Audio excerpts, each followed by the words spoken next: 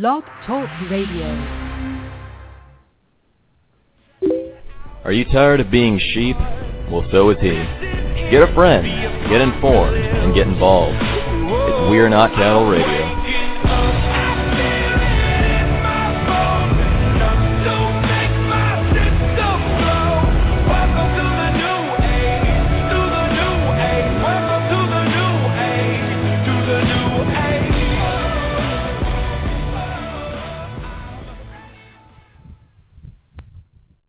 Good evening and welcome to We Are Not Cattle Radio. I am your host, Jake Counts, coming to you live from Atlanta, Georgia. It is the 23rd day of January 2014, and this is podcast number 54 for the archives. And as I said before, I am your host and shepherd, Jake Counts, navigating you through this crazy world that we live in. Joining me here in a few moments will be Josh Wiley of the Journalistic Revolution.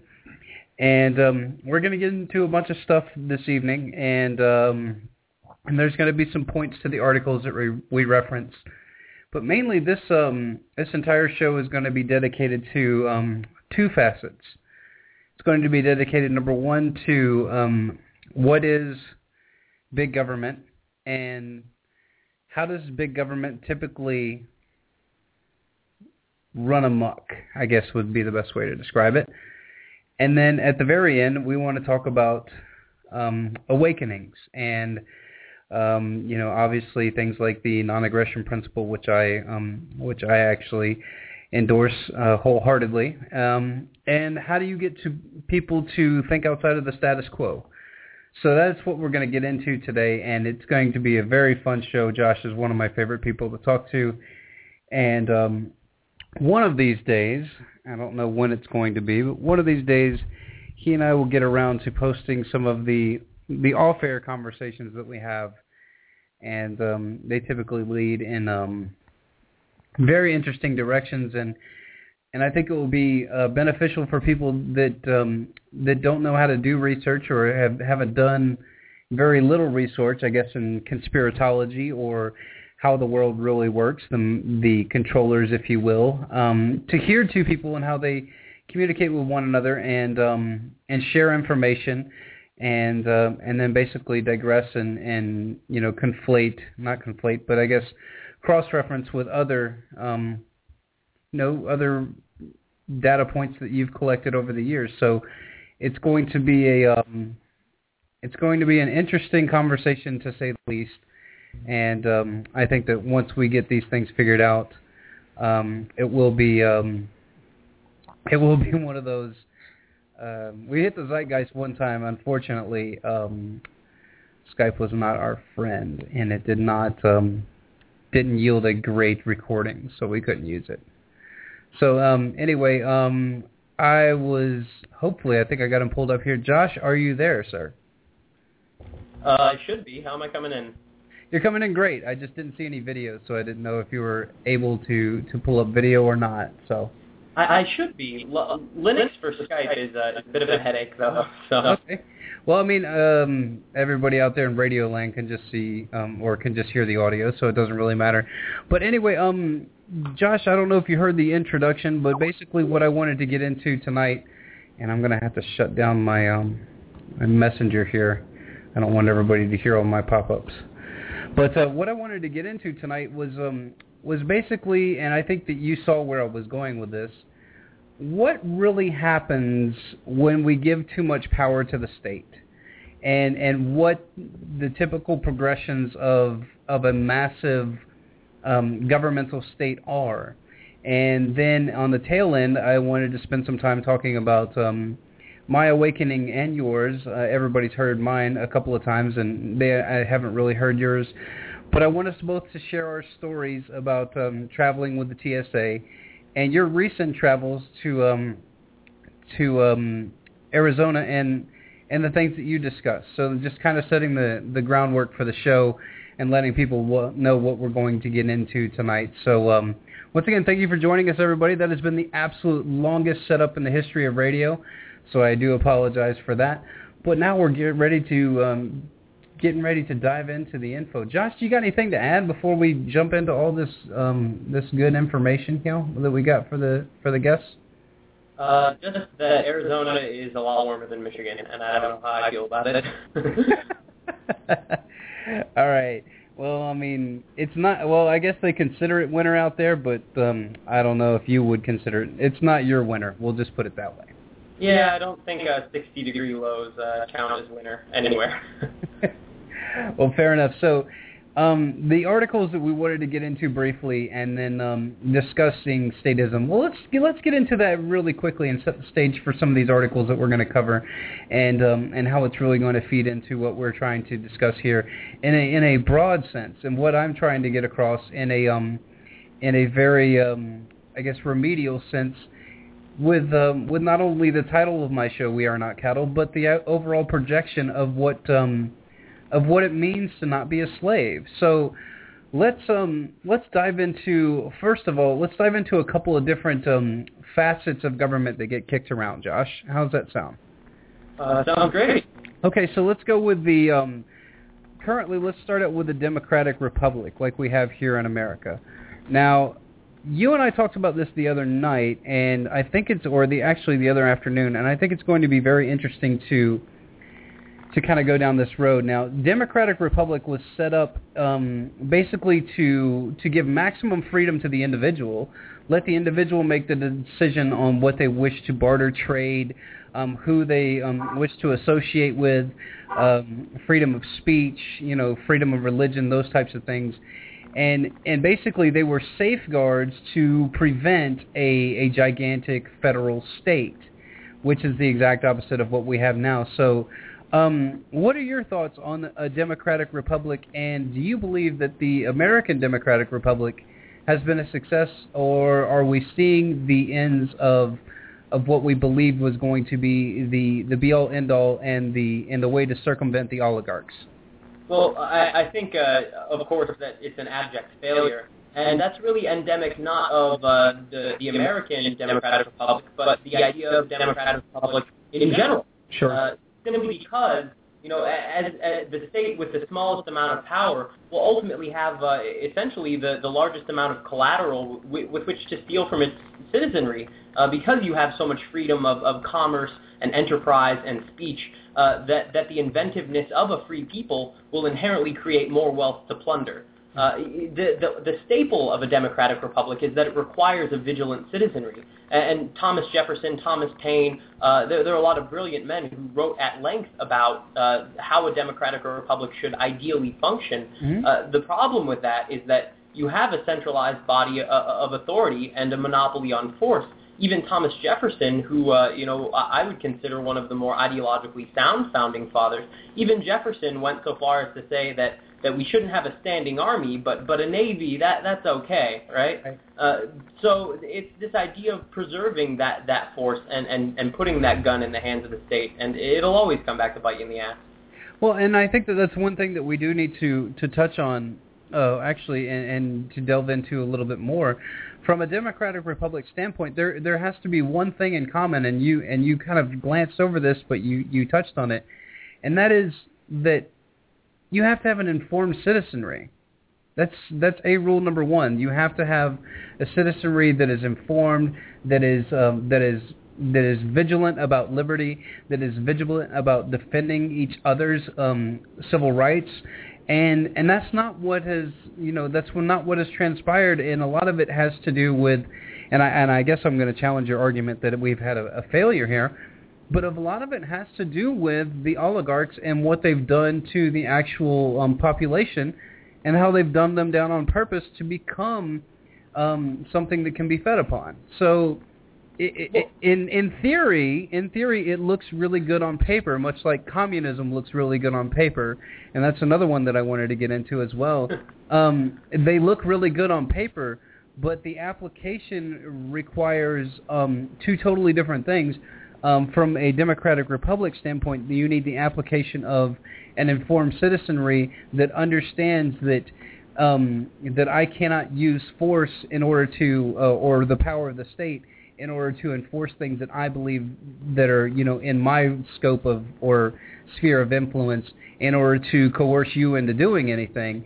Whereas that's what we're really running into now with this nation state. So I guess my defense of the Democratic Republic is that it probably is a fallacy in the fact that we can't get an informed enough citizenry to respect and understand the individual civil liberties and the non-aggression principle that would go along with supporting something like that, also without using the gun of the state, as you said before, in order to enforce what they believe is a fair system.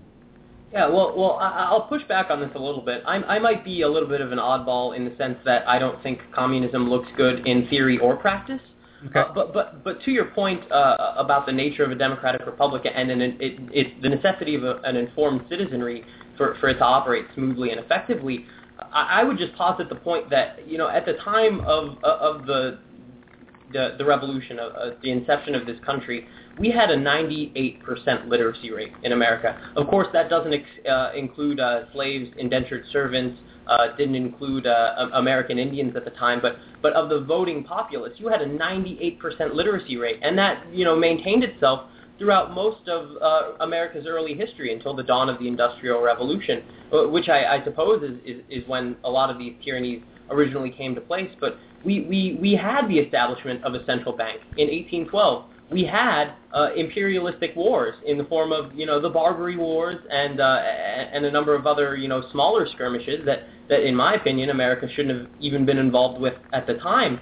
So even when you had an incredibly informed, intelligent citizenry, and bear in mind their definition of literacy was very, very different than ours is today. Oh, absolutely. An eighth grader was probably taking what would be considered a doctorate class. Absolutely. Somebody with what we would consider an eighth grade education would be well more versed, especially since they're being taught the trivium, and also you and I've talked about this before at nauseum, but also in the one teacher classroom where you would have the older students teaching the younger ones, and and everybody knows that's taught or dealt with education period, is that the way that you really learn is by teaching someone else, which really does push back to the point of human instincts and humanity in general, is that we should all be teaching one another, but we've run into this cult of self idealism, I guess, or the envision that the self is greater than the whole. And we typically shut off to anybody trying to teach us anything, or we shy away from trying to teach anyone anything. Yeah, absolutely. John Locke said that human nature is essentially that we are property acquiring animals. So if you view knowledge as property and ideas as a currency, really, then that it totally makes sense in the sense that humans do strive to know more about the world around them, in the sense that is a form of intellectual property, although I don't use that term as it's defined today.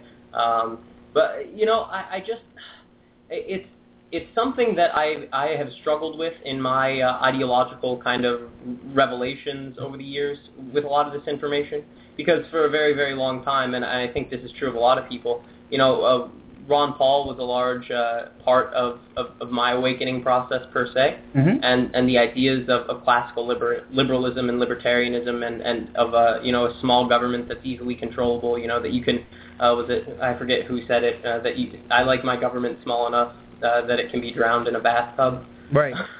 But if you look at this idea in practice, it never pans out that way, and we really do have to acknowledge that while people like Eddie Bernays and Walter Lippmann and Aldous Huxley and the progression of technology to create distractions for humanity, right. While that is essentially at its peak at the moment, these are very, very old ideas. Plato talked about the same kind of things with the allegory of the cave, with the ability to distract your citizenry into a false reality. Right. So long as there are sophists, so long as there are psychopaths, and so long as there are people who are willing to deceive other people for their own gain, and especially doing so through the monopolization of force known as the state, then we will always have these problems. Right. That was leading me into my next point, and I guess we could always use the logical fallacy of the no true Scotsman argument with all of these forms of government, that there is no real pure, democratic republic. There's never been a pure democratic republic. There's never been pure communism. There's never been pure socialism. But one of my arguments, and I guess we'll save communism for another conversation, because it does take some links to get through. And actually, we can touch on one of the downfalls that I see of communism, and you and I talked about this before. Once again, I see it on paper, I guess because I'm a very empathetic person, of something that could be a very bona fide solution if we were all self-actualized, enlightened people, as Immanuel Kant would say, and then moving forward with humanity's goal of progression and overall intelligence and just taking it to the next level. If we could bona fide that, then absolutely communism would possibly work. But what happens is when you collectivize things and you put the extreme power into the hands of the government, which you and I both know that the government just exists in our minds, and it's not really an entity at anything. But once you concentrate power, typically you have, like I've played it before with the big toe theory, you have people and other entities that run to the levers of power because they're, like you said, they're sophists and they're control freaks, and they want to have the levers of power, and they want to dominate humanity. And that's my big pushback towards communism. It might work out for the 98%, but what about for the 2% that are just ruthless and have no real empathy for other humans? And I think that's where the line gets really blurry, and I think that's also where their argument falls short, because you don't have anything to catch the 2% of the population that are admitted psychopaths through any kind of psychological test you want to look at. There's about, I think it's just under 5% that are bona fide psychopaths. Well, to that point, I certainly think that it's a very small percentage of the population that has clinical psychopathy, in the sense that these people have true brain damage. But I think it's a much larger portion of the populace at large that has conditioned psychopathy, or at least a form of conditioned sociopathy, where these neurological pathways and synaptic connections have been unused for so long that they are effectively psychopaths, right? That's part of this conditioning process that we've gone through. Here's a good question for you. Is it possible to condition, I guess this would get into the psychology of it all, but is it possible, do you believe, to condition a human being to be a good communist, to be a good utilitarian, I guess, for the most part?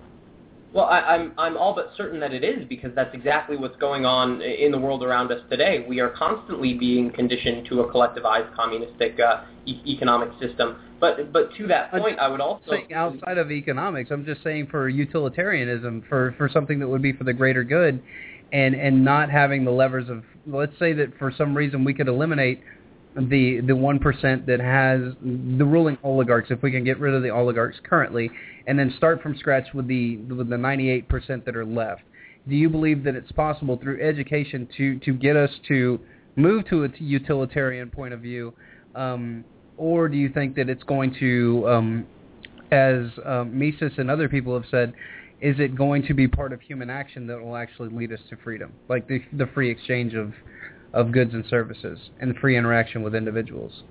Well, I would obviously tend more towards the latter than the former. The problem with conditioning on a massive scale, especially as societies become more and more tyrannical through the nature of that conditioning, or maybe not even tyrannical, but desire a certain amount of centralized control, whether it be for the good or otherwise, is that you eventually do have dissidents within that system. I know it's a work of fiction, but I think 1984 is an excellent example. While you didn't have an organized rebellion in any form in that society, it was completely controlled, you still had, within the few cubic centimeters of your mind, you had dissidents, right? You needed the Ministry of Love because of that dissidence. So, do I believe that humans are stimulus response animals that can be conditioned to the will of a good or a horrible cause in a pure sense? Absolutely not. I would tend towards more the human action kind of end of the spectrum. And get just to touch on that communistic kind of perspective briefly.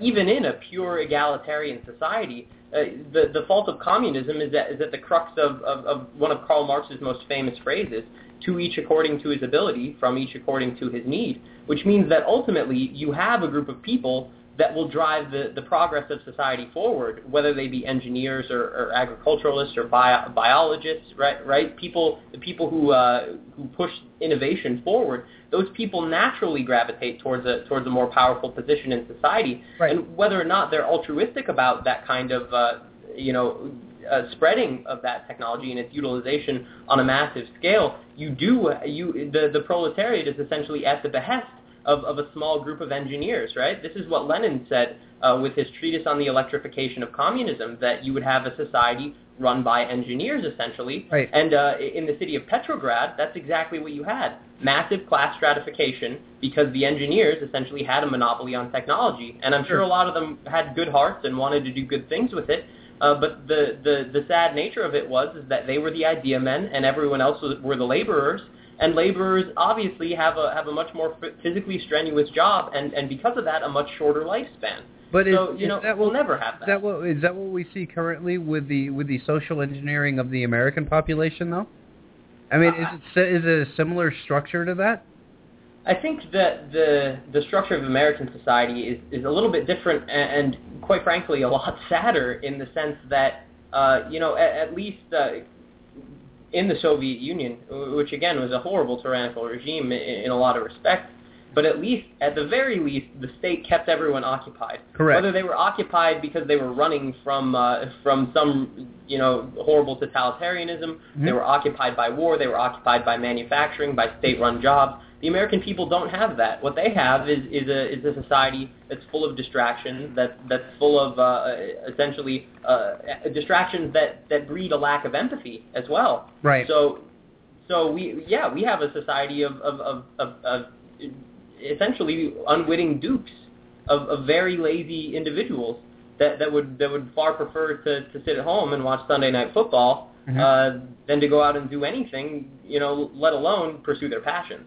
Correct, and once again, it's a I guess it becomes a mindset at a certain point where I understand the distractions.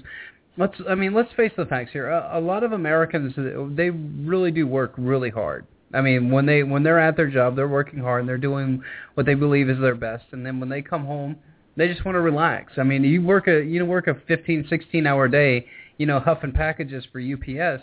You want to come home and you want to chill out. I understand that. But you also have to be aware of everything that's going on around you and not just in your little sphere of influence. And I think that's one of the challenges that we're going to address here in a little bit for the second half of the show is how to get people to, and I hate the term wake up, but it's the best term we've got. And I guess it would just be expanding your sphere of influence would probably be the best way to describe it. And that's what you're really doing. You're taking your sphere of influence. It'll typically be you, your family, a couple of your friends, because that's all I hear people care about when they when you try to bring up information to them, or when you try to bring up wars or anything that's happening outside of the country. Then typically when they shut off, they do mention something like that. Well, it's like, well, that's I'm not really worried about that. That doesn't really interest me. And what they mean is it's just not in their sphere of influence. So what we have to do is have to condition people to expand their sphere of influence. And I do think that we're winning here, but it is one of those things that we're winning at a very, very slow pace. So let's transition into some of the articles, or at least some of the headlines. You and I both read these, and I'll post them on the We Are Not Cattle website, wearenotcattle.net, under the show links for podcast number 54.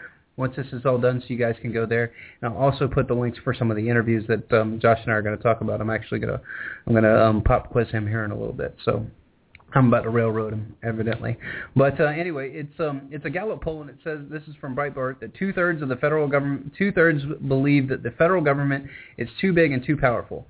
And Josh, what really shocked me about this article is that these numbers have basically remained the same since 2011. And especially on the, I guess what we would consider the progressive side, they've remained the same as well. But it's really the quote what they call the quote unquote Tea Party, which what I would consider most of these guys Reaganites, not real true Tea Partiers like the Ron Paul. I consider Ron Paul a Tea Partier. But it says that their satisfaction of independents and other Republicans has gone down 10% from 2004. So we're seeing the slow movement and the slow manipulation of this. But what does this really mean in the grand scheme of things? Does this really mean that that we're really not making a lot of progress? I mean, what do you think? Let's jump into your story about traveling, because that actually had you fired up, and I always like hearing good stories because it gets me fired up that we're really doing the right thing, and we're starting these dialogues, and we're pushing back on the corporatized media to understand that there are bigger debates that need to happen, and they need to happen now because, and I think that the establishment's even seeing that they're losing a grip on everything, and that this is not going to be able to be sustained for 5 or 10 or even 15 years. I think that we're running up against it here. So talk briefly about your experience traveling, and then we'll get into what we wanted to talk about before, and that's and how to get people to expand their sphere of influence. Yeah, well, I guess I can put off my comments on that Breitbart article just No. Go ahead and comment on that, and then after you're done, you can, I didn't mean to bogart the mic and cut you off, but after you're done with that, just go ahead and transition into your travel experience and the story that you shared with me, because it was, from my perspective at least, it was encouraging. Well, absolutely. On the topic of that Breitbart article, unfortunately, as much as I would like to say that the internet has had this decentralizing effect on political opinion in America and across the world, and I think that that's certainly the case, I'm not entirely sure what that specific poll is kind of citing. I think that by and large, the American people, and I hate to rag on them so much, but it's like a child that's lost its way. Sometimes you gotta kind of give it a little bit of tough love and set it on its course properly. The American people don't know what the hell they believe anymore. They might know that they're a little bit uncomfortable with imperialistic wars of aggression. They might know that Obamacare is going to change health insurance in this country and really bleed their pockets dry, especially for a lot of small business owners. But I think that those complaints are very vague and nonspecific. And in the case of specificity, like the outrage that we see over the Unaffordable Care Act, it's these same people that are complaining about these kind of things really have not only zero substantive solutions, but are also not actively seeking answers for themselves, in the sense that you talk to so many mainstream Republicans and Democrats, and their ideals are still just as muddied as they were 10 years ago. Although I guess this next story might refute my previous cynical comment a little bit. But that's a very fair statement to make, and what we really need are not only solutions, but we need implementation projects. We need projects on how to implement these things in order to move the ball forward. And I think that what we're going to start seeing is that as people understand and discover liberty again, and as people understand and discover individual rights and not infringing on civil rights of anyone, and as soon as people realize that, as soon as I can tell my neighbor what kind of car he has, or as soon as I can, use the weapon of the state against my neighbor, then you're actually using the weapon of the state against yourself. You're actually taking away your own freedoms. So I think that as soon as those points get hammered home, the non-aggression principle and things like that, and we need to open up dialogue to people that are on the left and on the extreme left, and get their opinions and get their thoughts and have a rational debate with them. But because what you're going to find is that you're going to share a lot more in common than you're going to have differences. And what the typical philosophical differences are going to be is what we want the end goal to be. Well, here's the problem. We're so far from the end goal on either side that it really doesn't matter what you believe the end goal is. We need to start trending one way, and that is to decentralize this government number one. Number two, to really remove the oligarchs and remove their levers of power before they absolutely take us into another war again. Because, I mean, are we really that far apart? I believe that libertarians and anarcho-capitalists and voluntarists and even Republicans, mainline Republicans to some extent, don't want to go see another war. And I think we saw that pushback with Syria. And so we need to capitalize on that and say, hey, listen, you know, we're all on this little continent together. We all have to live under these same imaginary lines drawn by politicians. So let's start thinking of really rational ways to get this thing back on track. And, you know, let's not debate on what we want the end goal to be. Let's start addressing the problems that we have. And then as soon as we can start addressing the problems and turn the levers of power around, then we can start the debate on what we want the end product to be. I mean, what do you think of that? No, I agree 100%. 100% with absolutely everything that you just said. And not only do we need to kind of shift those levers of power, but utilize them to our advantage when it's possible. For example, I think what's going on with this Utah NSA data center at offnow.org, where they're essentially trying to shut off the water spigot to cool these massive supercomputers that are violating your Fourth Amendment rights. I think that's an excellent example of where you can use the levers of power to your advantage while not not even tacitly kind of accepting the system, simply using it to your advantage. I think that the largest problem we have right now, not just as a movement of anarcho-capitalists or voluntarists or libertarians or communists or anything like that, as a movement of people, of populists, in the true sense of the word populism, you know, the polis. Sure. What we have is a problem of implementation. Yep. We have so many cookie-cutter kind of responses to the implementation of this stuff. For example, I think it's wonderful that organic and non-GMO food sales are skyrocketing right now. Right. I think that it's great. We're actually running low on supply. That was an article that came out a couple of days ago. Yeah, so I think that's a really good thing, because now that's going to shift the corporatized, basically Soviet model, which we have now of corporatization of farming. That's going to shift away from those, and what's going to happen is you're going to yield to, more smaller mom and pops, or even you might be able to leverage the powers of corporate power, which I absolutely hate this idea, but it might be what ends up being done, and utilizing the corporate power in order to produce more non-GMO foods, which would be great, because that would help bankrupt the oligarchy, because they're the people that own the contracts for this GMO stuff. Yeah, well, I don't know how in support of that idea I am. Simply because listen, I don't support it either. But we're running up against once again. We're running up against the clock here, and we got to start maybe making some deals with the corporatocracy and say, okay, listen, here's the deal. You guys start producing more of this, we'll at least buy this product, and then once the corporatocracy sees how much money they can make on that, and with the by using the laws of capitalism, having the small local farmer being able to compete on a local level, as long as they don't overstep their bounds, which they always do, and I think that's where you're going with this. If we can keep them in check and actually have them produce goods that people want, then everybody wins, and then it's a successful shift away from GMO crops. I certainly see where you could be going with that. I would care far more to make them obsolete. Absolutely. With localism.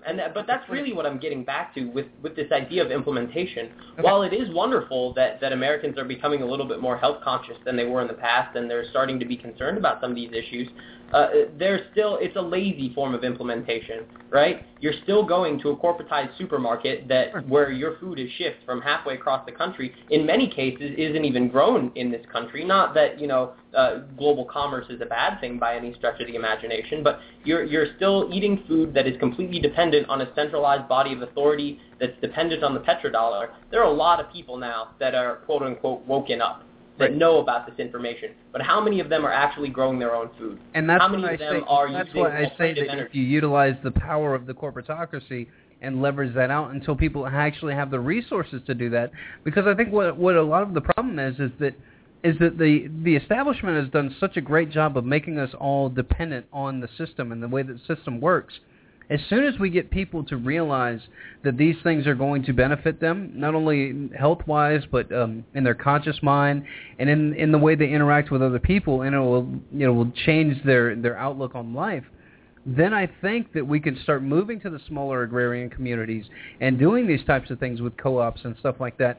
But I just don't think that the American public is ready for that. And I'm once again, to defend my argument, I think that we're up against the clock, and the fact that we're going to have to make some compromises from not only an anarcho-capitalist standpoint or a voluntarist standpoint like myself, that you're going to have to make some compromises with the state or with the actual corporatocracy in order to get things done, in order to move into a progressive system. I hate to use that word, that was really bad, but move into a system where we can be a little bit more self-sustaining and have localized commerce.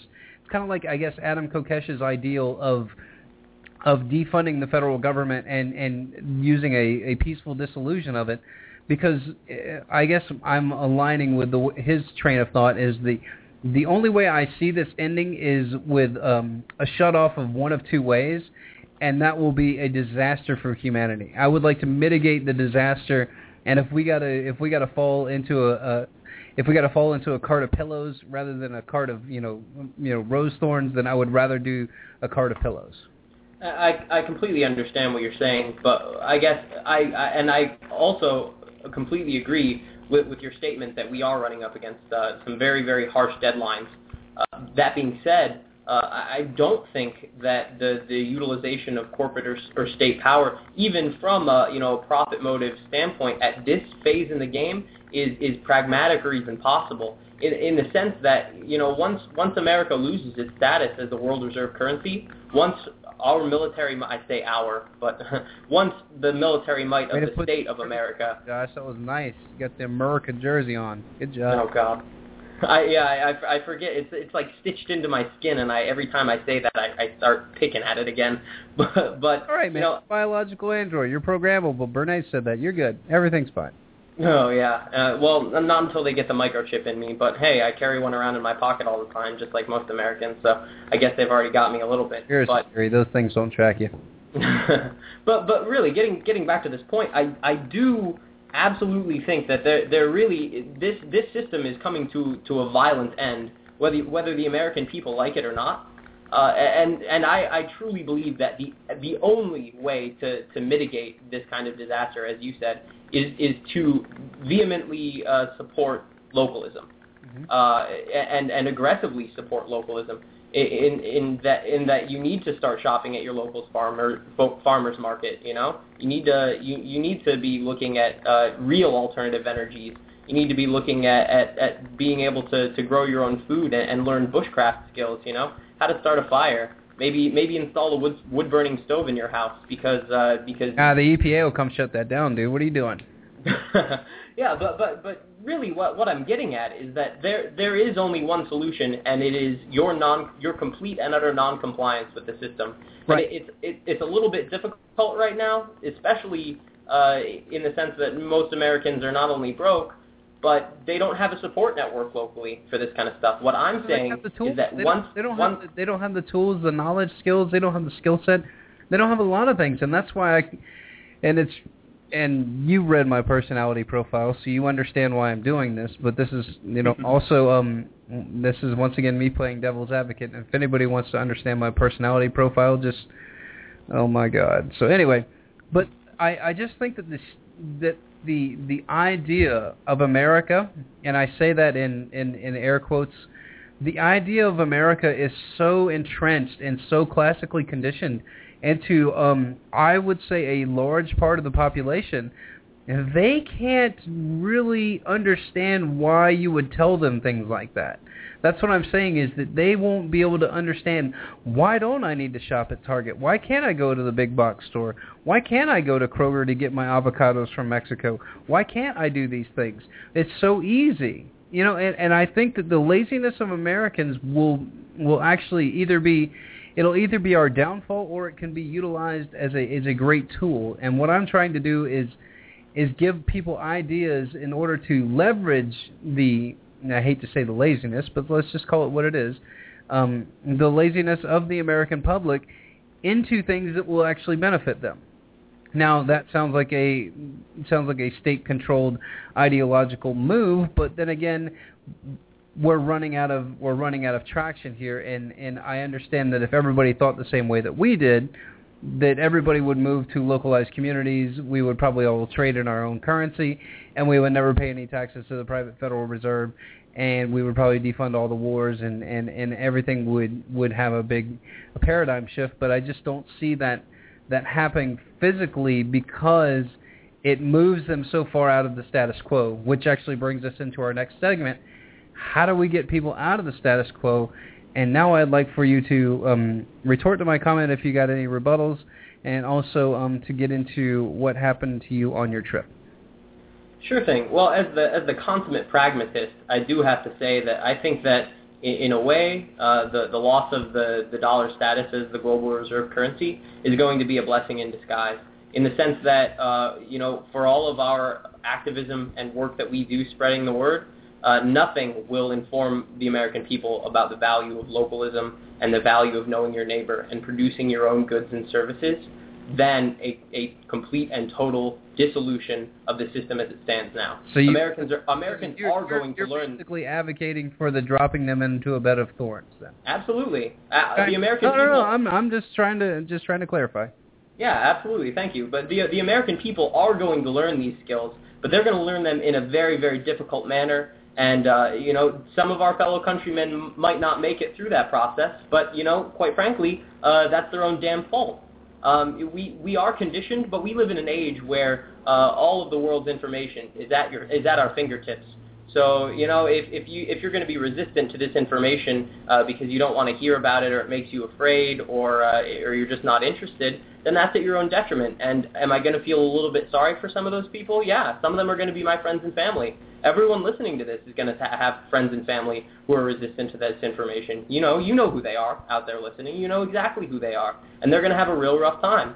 And hopefully there will be enough people like you and me that will be able to kind of provide for these people and show them the light. But, more and more Americans are kind of seeing that light. And, I had a recent experience going through TSA when I fly, and I rarely fly, but I always opt out. So you go through an additional screening process with the pat down and the rubbing of the hands up your thigh, and I'm very uncomfortable with that. But my luggage was flagged as a potential threat. Because you're wearing a skinny tie and a cardigan, I just got to lay it on you. Absolutely. This guy looks like an intellectual. We better get him. That's like Paris persona non grata right there. But all of my luggage was chemically swabbed. My groin area was chemically swabbed. The entire process took about 40 minutes.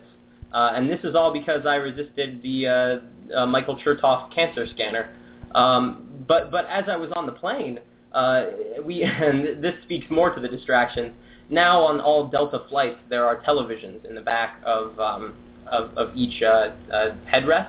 Mm-hmm. So you can watch TV as you're flying. And the guy next to me was watching CNBC, and I made some passing comment about, you shouldn't trust them for anything and I kind of informed him that 80% of their trade advice on average per year loses money. And, he informed me that he didn't watch very often. And, we kind of got talking, and by the end of this 3.5-hour flight, we'd gotten into all sorts of things. We talked about Gaddafi and the situation with wanting to price oil in gold. We talked about Saddam Hussein. We talked about September the 11th. He expressed his dissatisfaction with the 9/11 Commission report and said it was a load of... Just for the audience, how old was this guy? This guy was in his mid-60s. So he was a much older gentleman, and he had brought up all this stuff, it wasn't a situation where I was informing him about it, although we kind of informed each other about some things, but he already had a base of knowledge about this stuff. And he was surprised that I had known about this stuff being so young, whereas I retorted, I'm more surprised that being so old. Yeah, you're wearing a skinny tie and a cardigan. You're a little punk kid with long hair. Come on, what do you know? Yeah, seriously though. But and the lady in front of us, who was also in her mid-60s, chimed in because the word Bilderberg was mentioned, and she expressed her dissatisfaction with the Bilderberg group, and the fact that she even knew who they were was encouraging, and it was even more encouraging that Americans are no longer afraid to talk about the false flag event that was 9/11, even on an airplane. Wow. Right? that couldn't have happened in 2004 or 2003 or 2002, you know. But it can happen now because people are starting to see through these lies. It's just a matter of taking them to that next level, to implementing the changes in their lives to make these people obsolete, right? Mm-hmm. Because ultimately, if you either make them obsolete and they go away because they realize that they can't fund themselves anymore, or they reveal their true nature and have to turn on complete and utter tyranny and martial law against the people. So either way, you win, right? In the sense that you either eliminate the state and make them obsolete, or you make them show their true nature, and then you have this kind of moral high ground that you can stand on. And hopefully you would get a massive swaths of support from other places in the world if that were the case. Although I can't, I wouldn't blame a lot of the world if they didn't exactly come to our aid in that time of need. Oh yeah, that's one of the things that concerns me the most. It's like is that when I start engaging with people, they're like, oh, somebody would come to help us. I'm like, really? Really, somebody's going to come help us. Don't think have you ever been out of this country? Yeah, we don't have the greatest reputation. So anyway, tabling that, it's really, really great, man. It's always good to hear. I love hearing uplifting stuff like that because it can get doom and gloom, especially if you listen to some talk show hosts out there that like to fearmonger and talk about doom and gloom coming around every corner, and that the terrorists are going to get you, and that the elite are going to blow up, cities with nukes and stuff like that, which is another realm of possibility. But then again, why would you ever live in fear of something like that? If it happens in your city, you're vaporized. So get over it. Just start controlling things that you can control. So we do have a little bit of time left, and I do want to get into this. So, Josh, I wrote down some notes on how to get people to quote-unquote wake up, and I don't think that I like that term, but we're just going to roll with that. So here are some of my thoughts, and I want you to expand on that. Number one is get them to ask questions. Now, I think that one of the things that we run into in the truth movement is we typically like to get on our soapbox and preach. Because we have all this information, we have all this knowledge, and what we call in the sales industry, you typically like to show up and throw up. You like to show the person how much information you have, knowledge you have, but then what that does is it basically shuts them off. So get the person to ask questions. Would you agree that that's a pretty fair way to start a dialogue? Oh, absolutely. And I think asking questions to them yourself, correct, is using the Socratic method is a great way to kind of start that dialogue, right? And I meant get them to ask questions once you get them to basically. I meant get them to ask questions to themselves is what I meant, and I probably should have written that. But keep going, continue. Yeah, absolutely. Because what this ultimately does is it forces them to justify their beliefs. And at that point, if these people implement logical fallacies or they repeat historical memes that aren't true, at that point you can use your superior not intellect, but your superior experience and your superior knowledge at that point to inform them that there are alternative views to a lot of these historical events. There are a lot of alternative views to the political calamity that we're experiencing now. And at that point, maybe give them a piece of media that could kind of enlighten them on that topic. But I do think that the Socratic form of dialogue, getting people to kind of question their own beliefs, because ultimately, and this is something that you stated in emails to me earlier today, which I think is such a great point, is that, if they can't justify their beliefs to a certain extent, then what they'll do is become emotive and become completely and utterly irrational, at which point, you can either point that out to them very kindly and calmly, and let them know that they're kind of being whipped up into a fervor by simple questions, or you can realize that that's not a person whose mind is open enough or developed enough at this point to kind of accept some of these information or even ask these questions too. And it's a good way of feeling out, I think, who is worth your time and who isn't. Right, and here are my points that I had written down, and we can expand on these, and then we're kind of running up against it. We got about 10 minutes left, so. Number one was get them to ask questions and basically get them to question their own beliefs. Number two was it's better to lead than to dictate, and that really does speak to what Josh says. Number 3, offer objective opinions and support your argument with facts. Number 4, remain emotionally balanced. This is very key. Remain emotionally balanced, and if they will lose their cool or their emotional clarity, which means that they will probably fly off the handle, and you just need to, at this point, remain emotionally balanced and just say, listen, I understand what you're going through, and always sympathize with them. It's kind of like the old sales tactic. You sympathize, you inform, and then you close on what you're trying to get across. So you're basically, and good gosh, I sound like I'm giving a sales class on here, but we really do have to sell this information because they've been sold a bucket of lies for 15,000 hours. So you have to decommission that processing unit and explain to them, listen, I understand that this is a very difficult conversation for you to have, and obviously I see you're getting emotional about it. But here is what I'm offering to you. I'm offering documented proof. If you want to take it, that's fine. But if you want to continue to believe what you believe, which has been proven factually inaccurate, then I guess you're going to have to make the decision of whether you want to be accurate or whether you want to be correct. Because being accurate and being correct are two totally different things. It's like facts and truth. Truth is self-evident. That means truth is inherently what you believe that the facts are. Now, the facts never change. The facts are what they are, and the facts always yield to what the correct outcome is. Truth is what you believe in your head to be factually accurate, even if you're supported by logical fallacies. So, Josh, what would you say to what I just said right there? Well, I certainly think that that's absolutely the case, and this idea of kind of recontextualizing is the wrong word. We make up words on here all the time. That's fine. Well, I mean, that is a real word, but I think to make one up, decontextualization of a lot of this information is so important, Okay, so what would your working definition of decontextualization be? Well, I would say that history is written by the victors, right? Overwhelmingly so, which means that its context is put in place by, in large part throughout human history, imperialists and governments with a lot of force and a lot of guns and a lot of violence. Sure. So if these people are the ones writing your history, you've got to inform people that there are alternative views, and you have to kind of decontextualize the contextualization that they've placed within the public and the minds of the public for so many years, right? It's the war on terrorism is an excellent example, right? If your kind of understanding of terrorism starts with the Iran hostage crisis, which is when it starts for the vast majority of people in the Western world, then you ignore a large segment of Western imperialism attempting to conquer countries like Iran. Sure.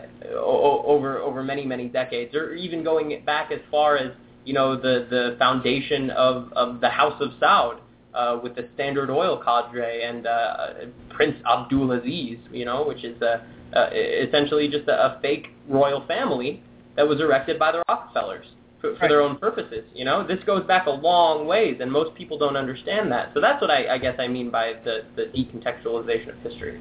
Right, and Tragedy and Hope, everybody. It's free online on my website. Please read it. Please, pretty please, with sugar on top. You don't have to read all of it. Just read the subsections that interest you. He breaks it down very succinctly. It's not a big bog you down book. It's pretty. Would you say, Josh, it's pretty succinct? I mean, it's a couple of paragraphs about short periods of time in history, but it really does hit the high points and gives you a really good overall view of what happened and how it happened, rather than this idea of history that we're taught in school, that everything is by accident and just two countries just happen to go to war with each other because one guy got assassinated. I mean, give me a break. Yeah, absolutely. And it's a very dense book. It's a very long book. But if you're interested in this information, even in the slightest, then I think it'll be a real page-turner for you. Absolutely, and you don't have to read it all in one fell swoop. I mean, and also... No, of course not. Oh, gosh. Read Aloud audio player. I highly recommend it. It is a free download if you have Android, and I'm sure it's down on iTunes as well. And Utilize that in tandem with the PDF that you can find on my website. Also, the Sacred Mushroom and the Cross is there as well. So you can actually sit there and listen to the book like a podcast as you're driving down the road, and it is absolutely fantastic. The tempo is a little bit schizophrenic sometimes, but you really do get the overall point. Okay, last little portion of the show, Josh, I want to bring this up to you. I'm going to hit you with a quote, and then I want you to elaborate with this because this is what we're going to close with. And this is also going to be on the link for the show notes. Once again, thank you, everybody, for tuning in, sharing this information with your friends, family, people that you know, people you like. I highly recommend going back to my last show if you want to understand terrorism and where the Muslim Brotherhood came from. I gave a couple of good source articles. I actually read too much of them, I was told, but anyway, this information needs to get out. People need to understand the history of terrorism, where these groups come from. Also, I did a 30-minute segment on the history of marijuana and how that became illegal, and we're in an ever-changing fight for trying to legalize a plant that was so helpful to human beings for close to the better part of 7,000 years. So here is the clip for Josh Wiley, and then I will get his thoughts on the backside, and we will end on this. So enjoy, everybody. What would you like to say on Aldous Huxley's Brave New World?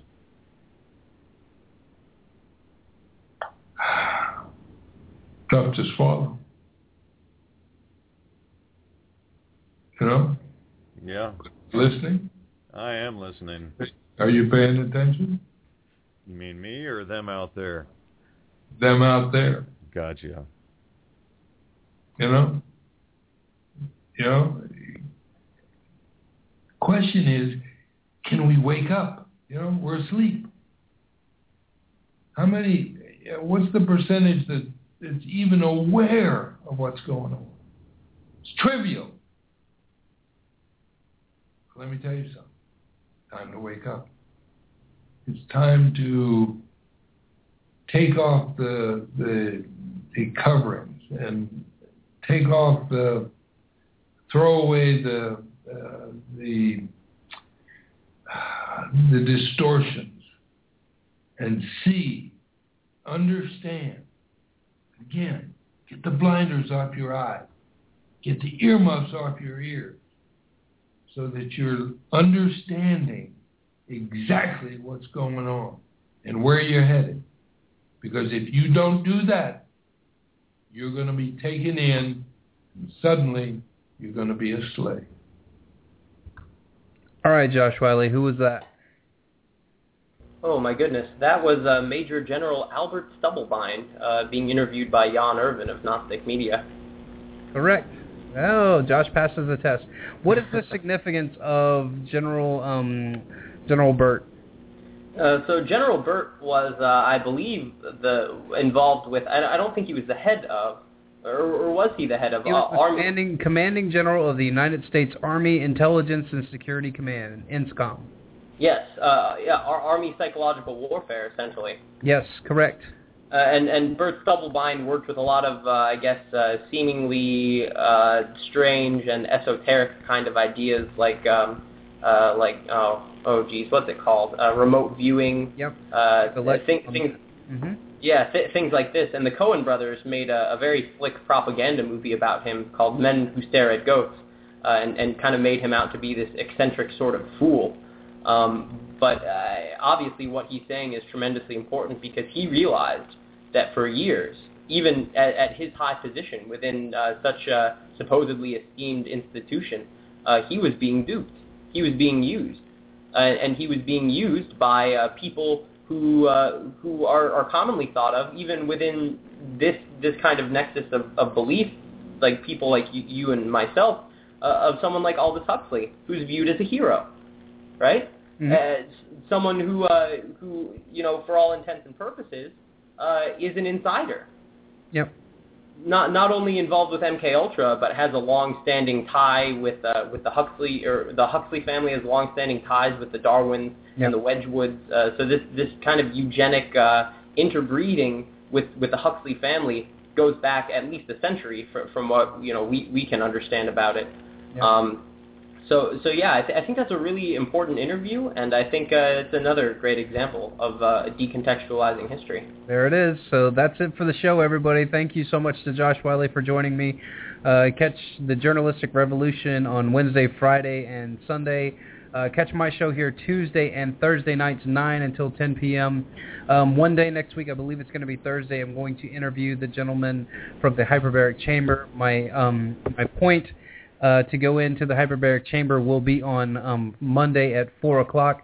I will probably post a video documenting my experience afterwards and just giving like a little recap of what I have experienced, what went through my head. And if you have anybody that suffers from these few ailments, please have them tune in, because we might be able to give them hope where they probably have lost hope from the MD Medicine group. If you have anybody with symptoms of autism, anybody that has had stroke, anybody that suffers from spinal difficulties, paralysis for some portions, please have them tune in, because the information that we're going to data dump on you during that show, and it'll probably be about an hour, maybe an hour and a half show interview. The work that they're doing and the documented cases that they've had reversing some of the effects of some of these really crippling ailments. And Josh, I sent you the slides. Did you get those that I sent to you in a text message? I actually didn't see them because of the encrypted nature of my text app. Okay. So you might have to email those to me. I will email them to you tonight. But what it does, and I'm going to put those up on the show notes, so they'll kind of be flashing as the interview goes along. But it's actually out of mainline medical textbooks that shows all the different diseases that used to be treated with hyperbaric medicine that are now treated with, of course, prescription narcotics and other prescription agents, brought to you by Merck and Bayer and all those other companies that love you so very much. So that's it for the show, everybody. Look for that interview on Thursday. I will be back here on Tuesday night, 9 o'clock. Josh and I are actually going to be collaborating in the future on a couple of other projects, so stay tuned for that. We haven't got the details worked out, but I think it's going to be all good stuff. And as we always say, get a friend, get informed, and get involved, people. The last word is the most important. Do something. Once again, whether it's one little piece of activism every month, you just go out and hold a sign for an hour on a Friday afternoon. Do something. It'll change your life. It'll change the way that you feel, and it'll also astonish you at how many people will notice what you're doing and will come over and strike up conversations with you because they're too afraid to do it, or that they believe the same things that you do, and they just feel like they're all alone. We're not all alone out there. We are the majority. Humanity is rising, and once again, everybody, thank you so much for listening. Share the podcast with people you know, people you like. WeAreNotCattle.net. Follow me on Twitter, like my YouTube channel, like me on Facebook, and let's start changing the world. Thanks again to Josh Wiley. Take care, everybody. You deserve your